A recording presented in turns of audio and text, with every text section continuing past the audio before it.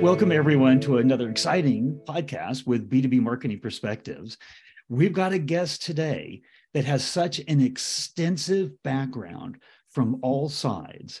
I'm going to let Nancy introduce herself here in just a second. But Nancy, you've been a chief marketing officer. You are right now chief sales officer.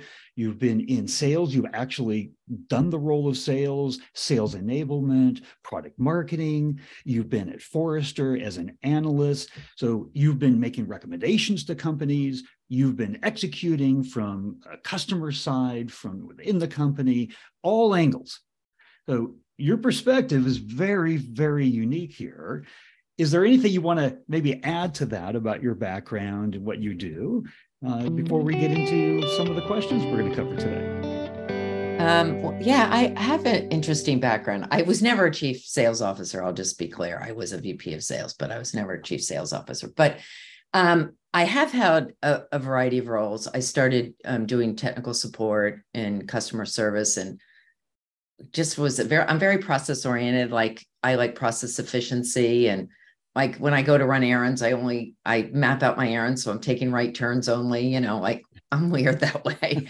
But I did that, and then I ended up doing customer service planning, and then through a variety of reasons, moved over to industry marketing to launch into a new industry with the company I was working at the time. From there, I decided to go into sales because they were making money. I'm like, oh, I could do that. I could make some money. So I did. And I was very successful at doing that. And I saved up enough money to go back to grad school full time. I had gotten a technical undergraduate degree in math and computer science. And so I wanted to go back and get the business degree. So I did that. And then I started a company with two partners. It was a customer service oriented company that supported B2B, supported internet businesses. So providing chat support and voice support for people who are going onto websites. And this was in the year 1999. So it was really at the nascent part of the marketplace. And when the dot-com implosion happened, we ended up selling our company to one of our clients. And I moved over to one of the tech partners that we used in our company, one of the technologies we used. And I was running sales. I was in sales management and did that for a while, and then moved over and ran our managed services business and the customer success team, because I had that experience before. I built a company that was supporting those kind of businesses. And this was all precursor to SaaS businesses. And that was really fun. We had a really good time doing that. And then we decided to get out of that business, which was probably not a good, somebody above my pay grade decided to get out of that business, which was a shame because the market shifted into that kind of business. Exactly. So then I moved over and I did sales enablement and built a global sales enablement function at the time when we weren't really calling it sales enablement yet, and supported both our direct and indirect channels. And then I did a short stint running an integration of a merger of two companies and running all the communications for that integration inside and out. And then I went into product marketing, ran product marketing for a while. I'm really aging myself with how long my career has been.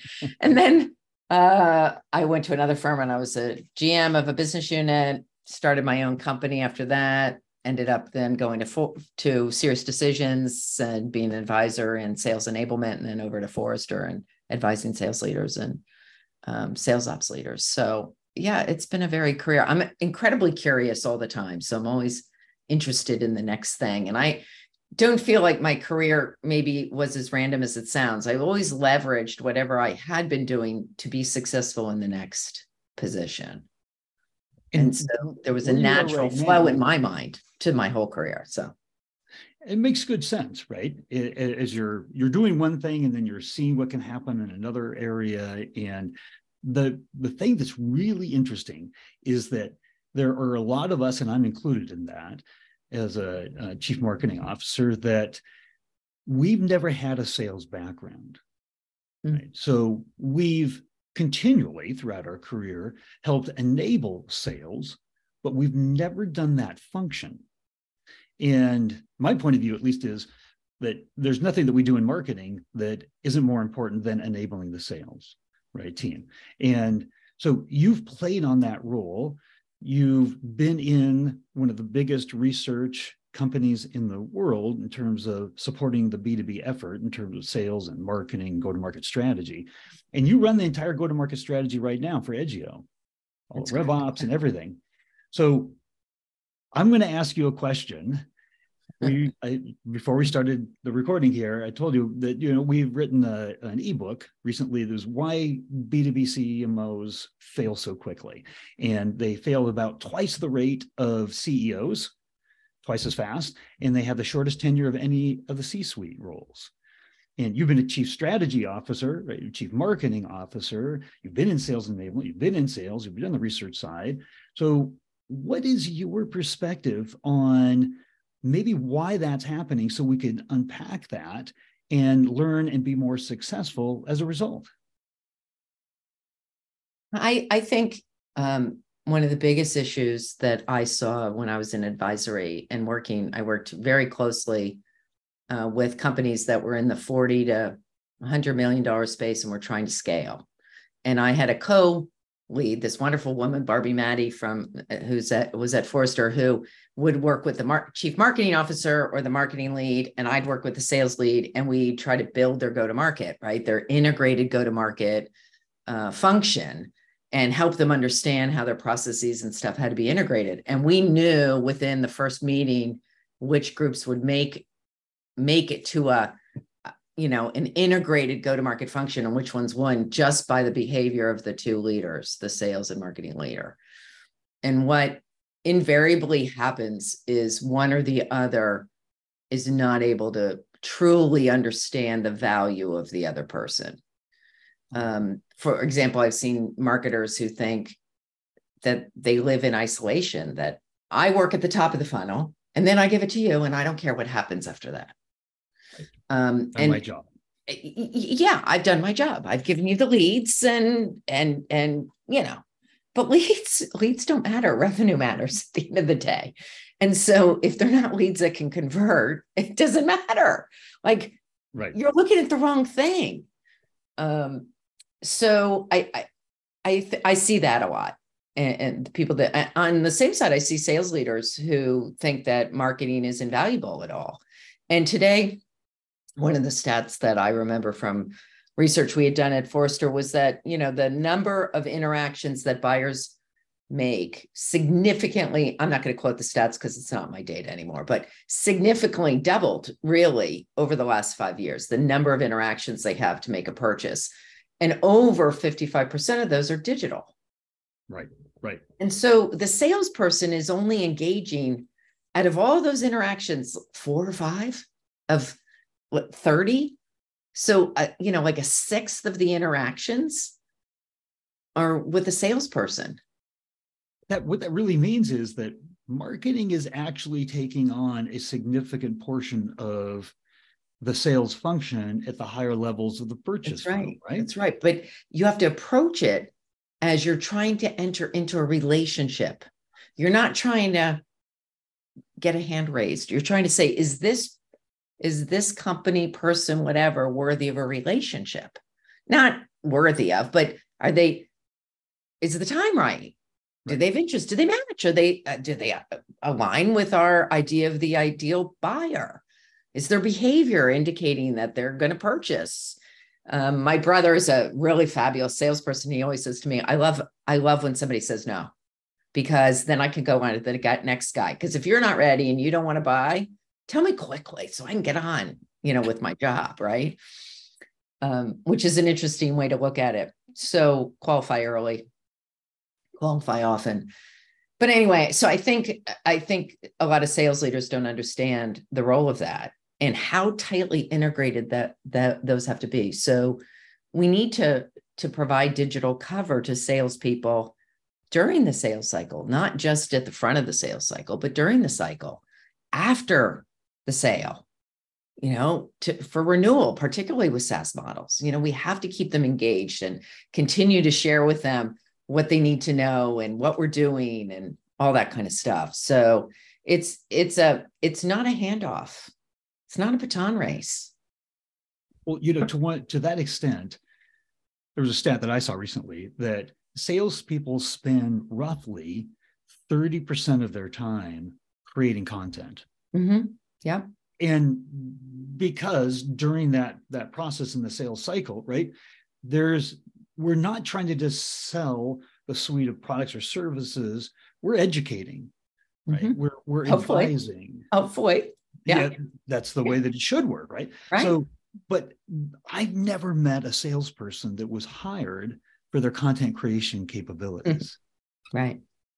So one of the things what's your point of view in terms of that ongoing support, right? That it's never a handoff, but it's a team, is what I'm taking from what you're saying, working together. Right. What's your point of view? I mean, it's critically important. So when we build our messaging stack at Edgio, we build our levels of messaging. We have our messaging framework starting at the corporate level and going all the way down and deep. And when we build that messaging framework, we build it that independent of content, right? So what are the key messages that the personas need to hear to, go to their next step in their journey, of their knowledge journey, because it's really a knowledge journey. So what are those key pivotal knowledge learning points that say they're ready for more information? You can't overload them with too much information at the beginning. You have to kind of pace yourself with them and teach them, think of yourself as really an advisor and a teacher. So we build the messaging framework, and then we build all the derivative content from there, whether it's website content or whether it's collateral for salespeople to use, or whether it's enablement materials for them to use to prepare for. It's critically important. Now, we do a lot of co-creation with the field, partly because our marketing organizations knew when I got here, we didn't really have a marketing organization. It was kind of scattered. It wasn't a cohesive team, but also because the field knows what they need. Yeah. They're out there, they're hearing. Now, Gong is or any of these conversational intelligence tools are so great for marketers. And if they're not listening to those recordings, of the salespeople in action, it's really a shame, because you learn a tremendous amount, not only about the buyer and how the buyer's talking, but how the salesperson's crafting the story. And you can, at least I can, immediately tell this is a person who really knows how to craft the story and how to have the conversation. And this is a person who's trying to sell. And there's a difference. And the person who's trying to sell is kind of going from a script and let me show you the next slide and let me get you into my product. Right. So we have to, as marketers, understand how conversations happen, how knowledge transfers, and how we can do that both for our salespeople, but help them do that with our buyer. And that the term there, conversation, is really important. And you use the term relationship earlier. And listening into those conversations, marketers have the ability to say, oh, here's how I can help expand that conversation. Mm-hmm. Here's how I can, because salespeople traditionally are very often looking for reasons why to keep the conversation going. And not just the dialogue of the moment, right? But the conversation over time. Set up the next conversation. Absolutely, right? Yeah. So if you're not listening in and you're not understanding the beginning, the middle of the conversation, how are you going to help enable the end of the conversation? I think that's a very important point that you made there. That's at least my takeaway from that.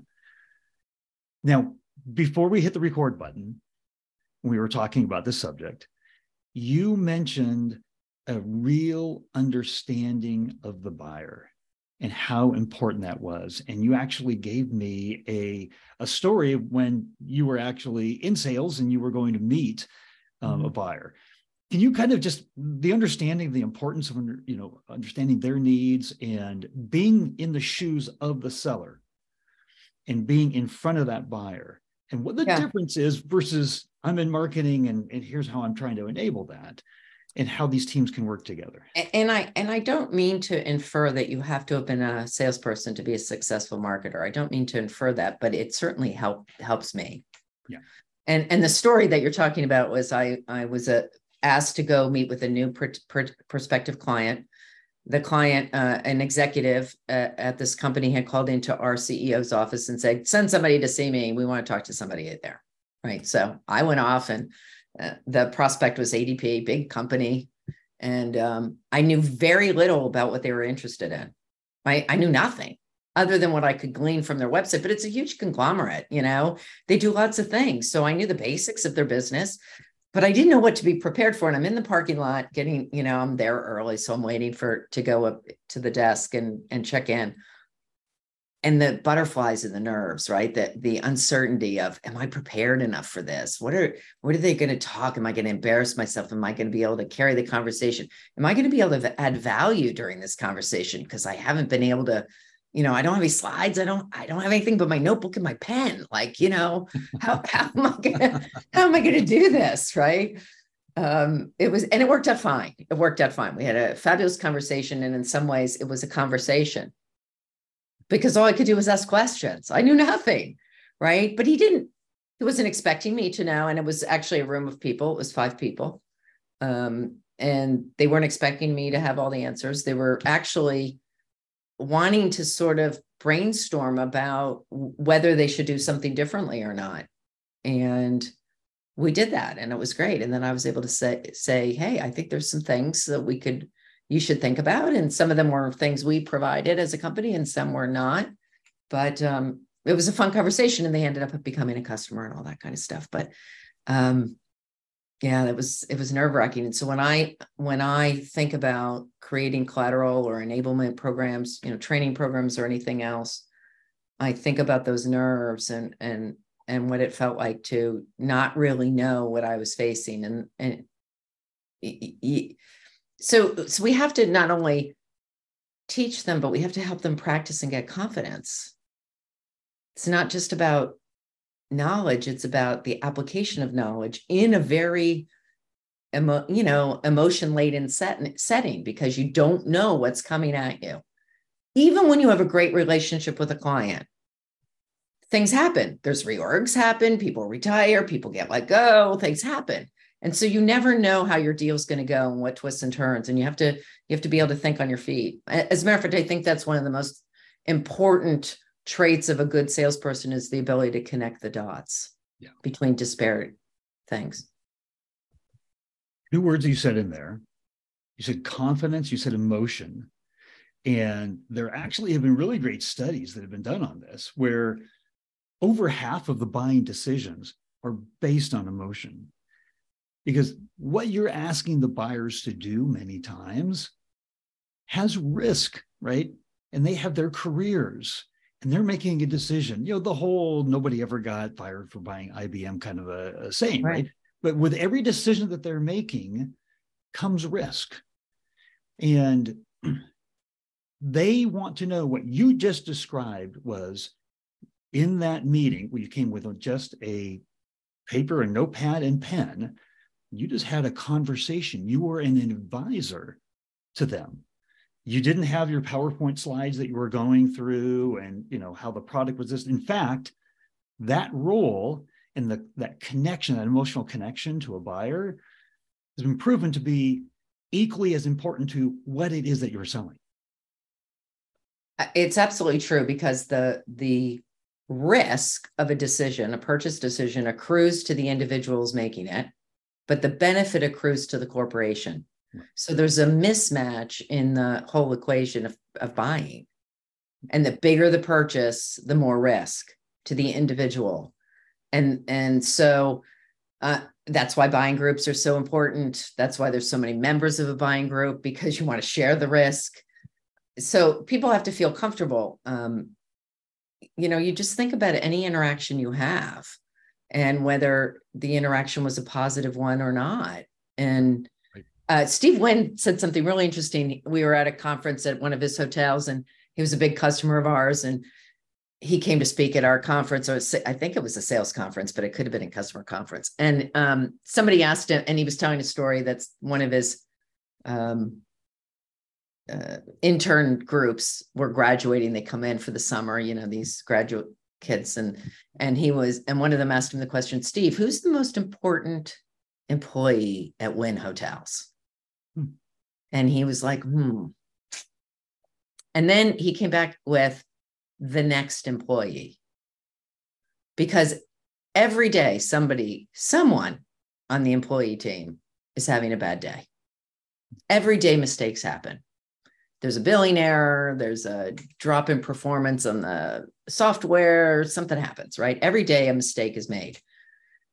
The next employee who touches that customer is the most important employee.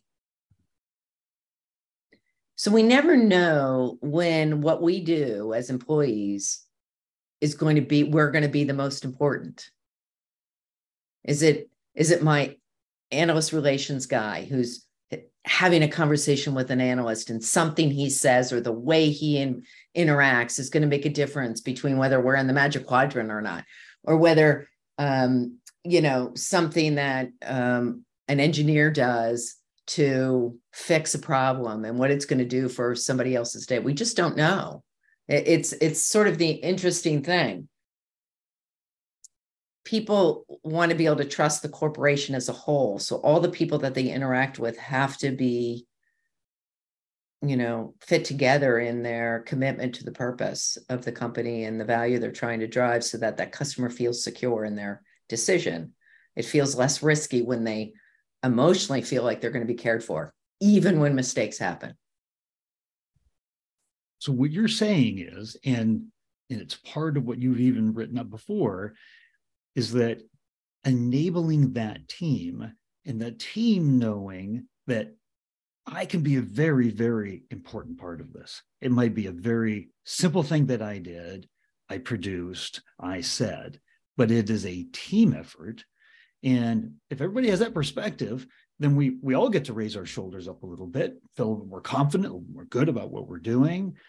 But you talked about, before we started recording, enabling that team and creating that kind of a culture. Mm-hmm. Is that the takeaway from what you're saying right now? Yeah, I think when I think about the revenue engine, and we can think about it as, marketing, sales, and customer success as the revenue engine, the people who are on the forefront. I'm now in a business that Geo delivers. We have a network and we deliver content, whether we're helping websites, deliver performance faster on their website, that, images pop in and all that stuff, or whether we're helping a over-the-top sports entity broadcast hockey games, right? Whatever it is, there's technology involved. And if any of that fails or doesn't perform well, that's also, so when I think about it in our company now, when I think of the revenue engine, it's much broader even than just sales, marketing, and customer success. It has to include our performance team and our operations team, our service team, because they're part of the product. And so in my role as go-to-market strategist, and we're trying to educate the whole company on where are we going, what is our differentiation, who are we, who's buying from us, why are they buying from us, why does it matter to them, and what are the outcomes we're trying to deliver for them. And we're trying to really think in terms of outcome. What outcome are we creating for our customer? Because of that operational component, we have to deliver. We're not done when we sell it. We've got to deliver it every day. Right. Yeah. Just like in Wynn's hotels, right? They've got to deliver it every day. The rooms have to be clean every day. The food has to be hot. It tastes good. And, the casinos have to be fair or not, or whatever, I'm going to take a right turn for a moment here. Okay. Good. And this was something that we had talked about before, I think before the recording started again. And you opened up with the focus on understanding the buyers and their needs.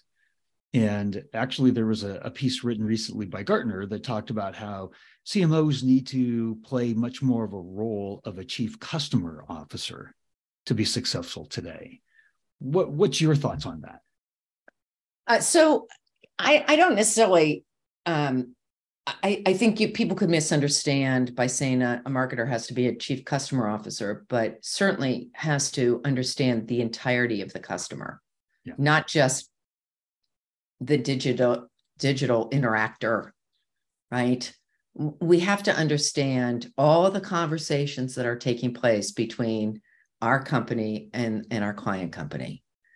because the people who buy are not the people who use typically. Mm-hmm. So they may be involved tertiary, but often in a SaaS company, the users of the software are not the same people. Somebody might have sat on the buying committee to represent the user community, but once the buy is done, right, procurement's not really involved. They might do a review to say, are we getting value out of this purchase? But they're not in the day-to-day of it. So if we don't understand ultimately all of those interactions are going to happen as marketers, we cannot create the right kind of message and provide the right kind of information. I was working with a client, and they were a maintenance provider. And one of the things they never talked about was their service process. And yet the people who are using it were going to really care about the service process. But the procurement person buying it didn't really need to know the service process. No. But you still have to articulate it, because if you want the service people, the people who are going to be using the service, to go to the procurement guy, no, use them, right? You have to speak their language. So there's influence that happens in the buying group that you have to speak to.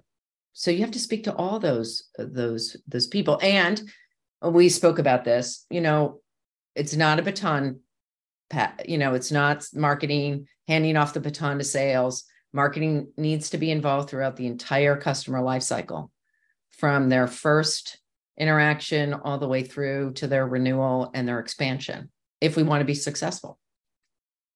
And so there's points in there that a lot of marketers don't even think about. I had a conversation with the CRO last week, and he said, we need to reassure our buyers that when they buy, the transition is going to be easy. The integration is going to be simple, that they've got their existing, integrations and teams and everybody using the technology that they're used to, and they're scared of making a move just because it's going to rock the boat, right?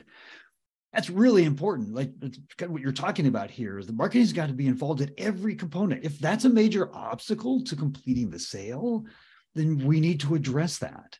Right? We need to have content that can be used in the conversation, and reassurance that is going to be a good transition.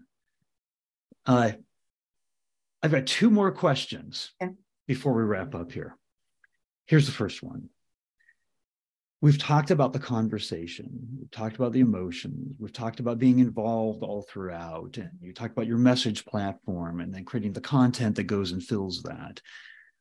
On a scale of 1 to 10, if you had to rate the importance of content in helping to carry and nurture and execute that conversation, that relationship that's happening, 1 being not important at all, doesn't affect the success of the company, 10 being that content is vital to the success of the company, where would you rate that on the 1 to 10 scale? Probably an 8 or a 9. I think it's a qualified, if I were to say, to make it a 10, it would have to be the right content at the right time for the particular audience. And by content, I really mean the message and the format of the message, so that it can be received properly by the person who needs to receive it. I often talk to people about, when you're at the beginning of a sales cycle, customers care about, does this company have any customers who had my problem? And so when you think about a case study, all they really care about is the beginning of the case study. Are there people that you've helped who look like me who have my problem? That gives me trust that you know what you're doing. It makes it a little less risky. You've got lots of examples of customers who have had my problem. Right. As they progress through their buying journey, then they care about, well, do you have customers that you solve the problem for the same way you're going to solve it for me? Right. Are there people who solved it the same way? And then at the end, they want to know, and what was the kind of return that I should expect? What kind of return do your, and we put all those 3 pieces in a single case study. But when we're actually talking to the client, what they care about, the component of that piece of content that they care about is different at different stages. And you're right. If you haven't proven that you understand what their problem is and that you're good at addressing that problem, they're not going to care about hearing about the solution first, right? That's the, Plus it feels like you're trying to tell them already, right? They haven't even figured out exactly what their problem is. They like that you know about this problem and you've seen it before, but they're not yet ready to have you tell them what they should buy, because they haven't even framed their requirements properly yet. They're still thinking about, do I have to solve my problem? Is my problem big enough to solve now? What's going to happen if I don't solve the problem? They haven't yet thought about how they want to solve the problem. Right. They're just still analyzing the problem. Right.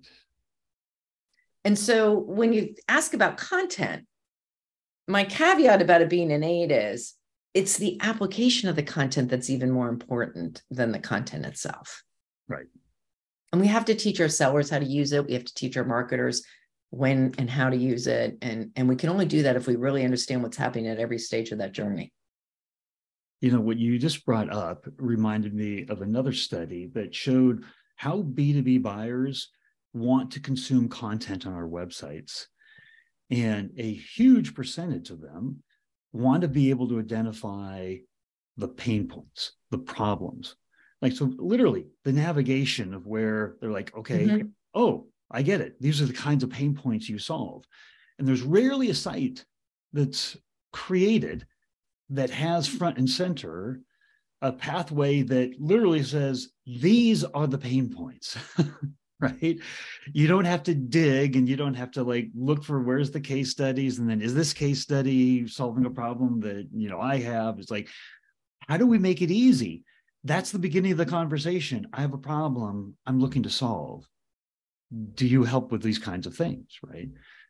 That's just what I was thinking as you were talking about that, and the focus on that, because they don't want solutions before they know and they're comfortable with. And at that point, they're actually still framing what their problem is in a lot of ways too. And that's where we can add value as an organization, if we can help our customers frame their problem. Yes. And understand the scope of their problem and think about the various ways that the problem can be solved. If we can do that, we're adding value in the moment. So here's the last question, Nancy. Are you ready? The conversation here has been about how do we help chief marketing officers, right? They have the short tenure, half of the C-suite, shortest on the C-suite. And there's a lot of CMOs out there. There's a lot of companies that don't have a CMO where a VP of marketing is taking on that role. And a lot is on their shoulders. Out of everything we've talked about, is there something we haven't covered? Or as a takeaway, what would your overall recommendation be in terms of just there's one thing we want to make sure that these folks know? The biggest mistake any functional leader can make is to be in their functional silo. We have to spend the time with our peers, understanding what they're doing and having them understand what we're doing, and forming and ensuring that we're aligned on our collective journey. What are we trying to accomplish here? And do we agree with how we want to go about accomplishing it? Who do we want to, you think of your strategy, who do we want to be? How do we want to get there? What customers, what buyers, how are we going to deliver value to those people? What does that value proposition look like? And do we have everything we need to be able to deliver all that? And if not, how do we build it together? And if we don't get alignment, I spend a third of my week with my peers. And it's not me talking to them. It's us talking together about, one of my peers in my one-on-one will say, oh, this is what I got for you. This is what I think we need. This is what I saw. This is what, and I might say, well, I've been thinking about it and I noticed this. And we just work on, I'm trying to physically spend time together every month with at least a few of them, making sure we're working collaboratively in the same space. We're completely virtual as a company. So it's important that we do that because we have to be aligned. I remember a lot of us are new. The company was just formed from a merger in July, and a lot of, I mean, I was taking notes of reminding myself some stuff that I want to do now, like, oh yeah, the pain journey on the website. Well, where do we stand on that? And, I'm sure we're not there yet. I know we're not there yet. So we're just getting our feet underneath us, but it's important if we're not aligned. As a matter of fact, I think the statistic was you can drive a 27% greater return if you have alignment on your executive level across your functional leaders. So my advice would be, find a way to collaborate with your peers, your customer success, whoever's in charge of customer experience, whoever's in charge of sales. And all the way, we do an interlock meeting every month between my marketing team and the sales leader, sales manager team, saying what's coming, what are we working on, what would they prioritize, what would they change. It's just trying to stay aligned. That's so important because in so many organizations that I've worked within, marketing or consulted with marketing, it's almost like we can't bother the sales team. They're really busy, right? And it's like what that's really saying is we shouldn't be talking. We shouldn't be having that dialogue. We shouldn't be constantly working together on what it is that they need and what are the pain points they're addressing and what are the objections that they're getting and how do we help craft this conversation that they want to have. And that's what you're saying is we've got to be aligned. If you're not talking with your internal teams on a regular basis, and they don't even know why they need to have that conversation with you, that's a big problem to start with right there.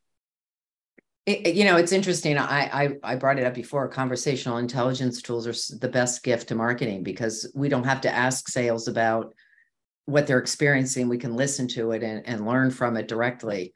And then there's just no substitute for that. Yeah, that puts you right in the middle of the conversation to understand it. Yeah. Well, Nancy, thank you very much. Pleasure to meet you. Yes, just a wealth of information and knowledge. And if anybody here wanted to reach out and talk to you, is LinkedIn a best place to do that? Yeah. You can provide a link there. Okay, fantastic. Yeah, LinkedIn, Nancy Maluso. And we'll put a link into all I think I'm the only one, so okay. in the universe. All right. Well, thank you for coming on, and we'll look forward to having another conversation again in the future. I look forward to it. Thanks, Steve.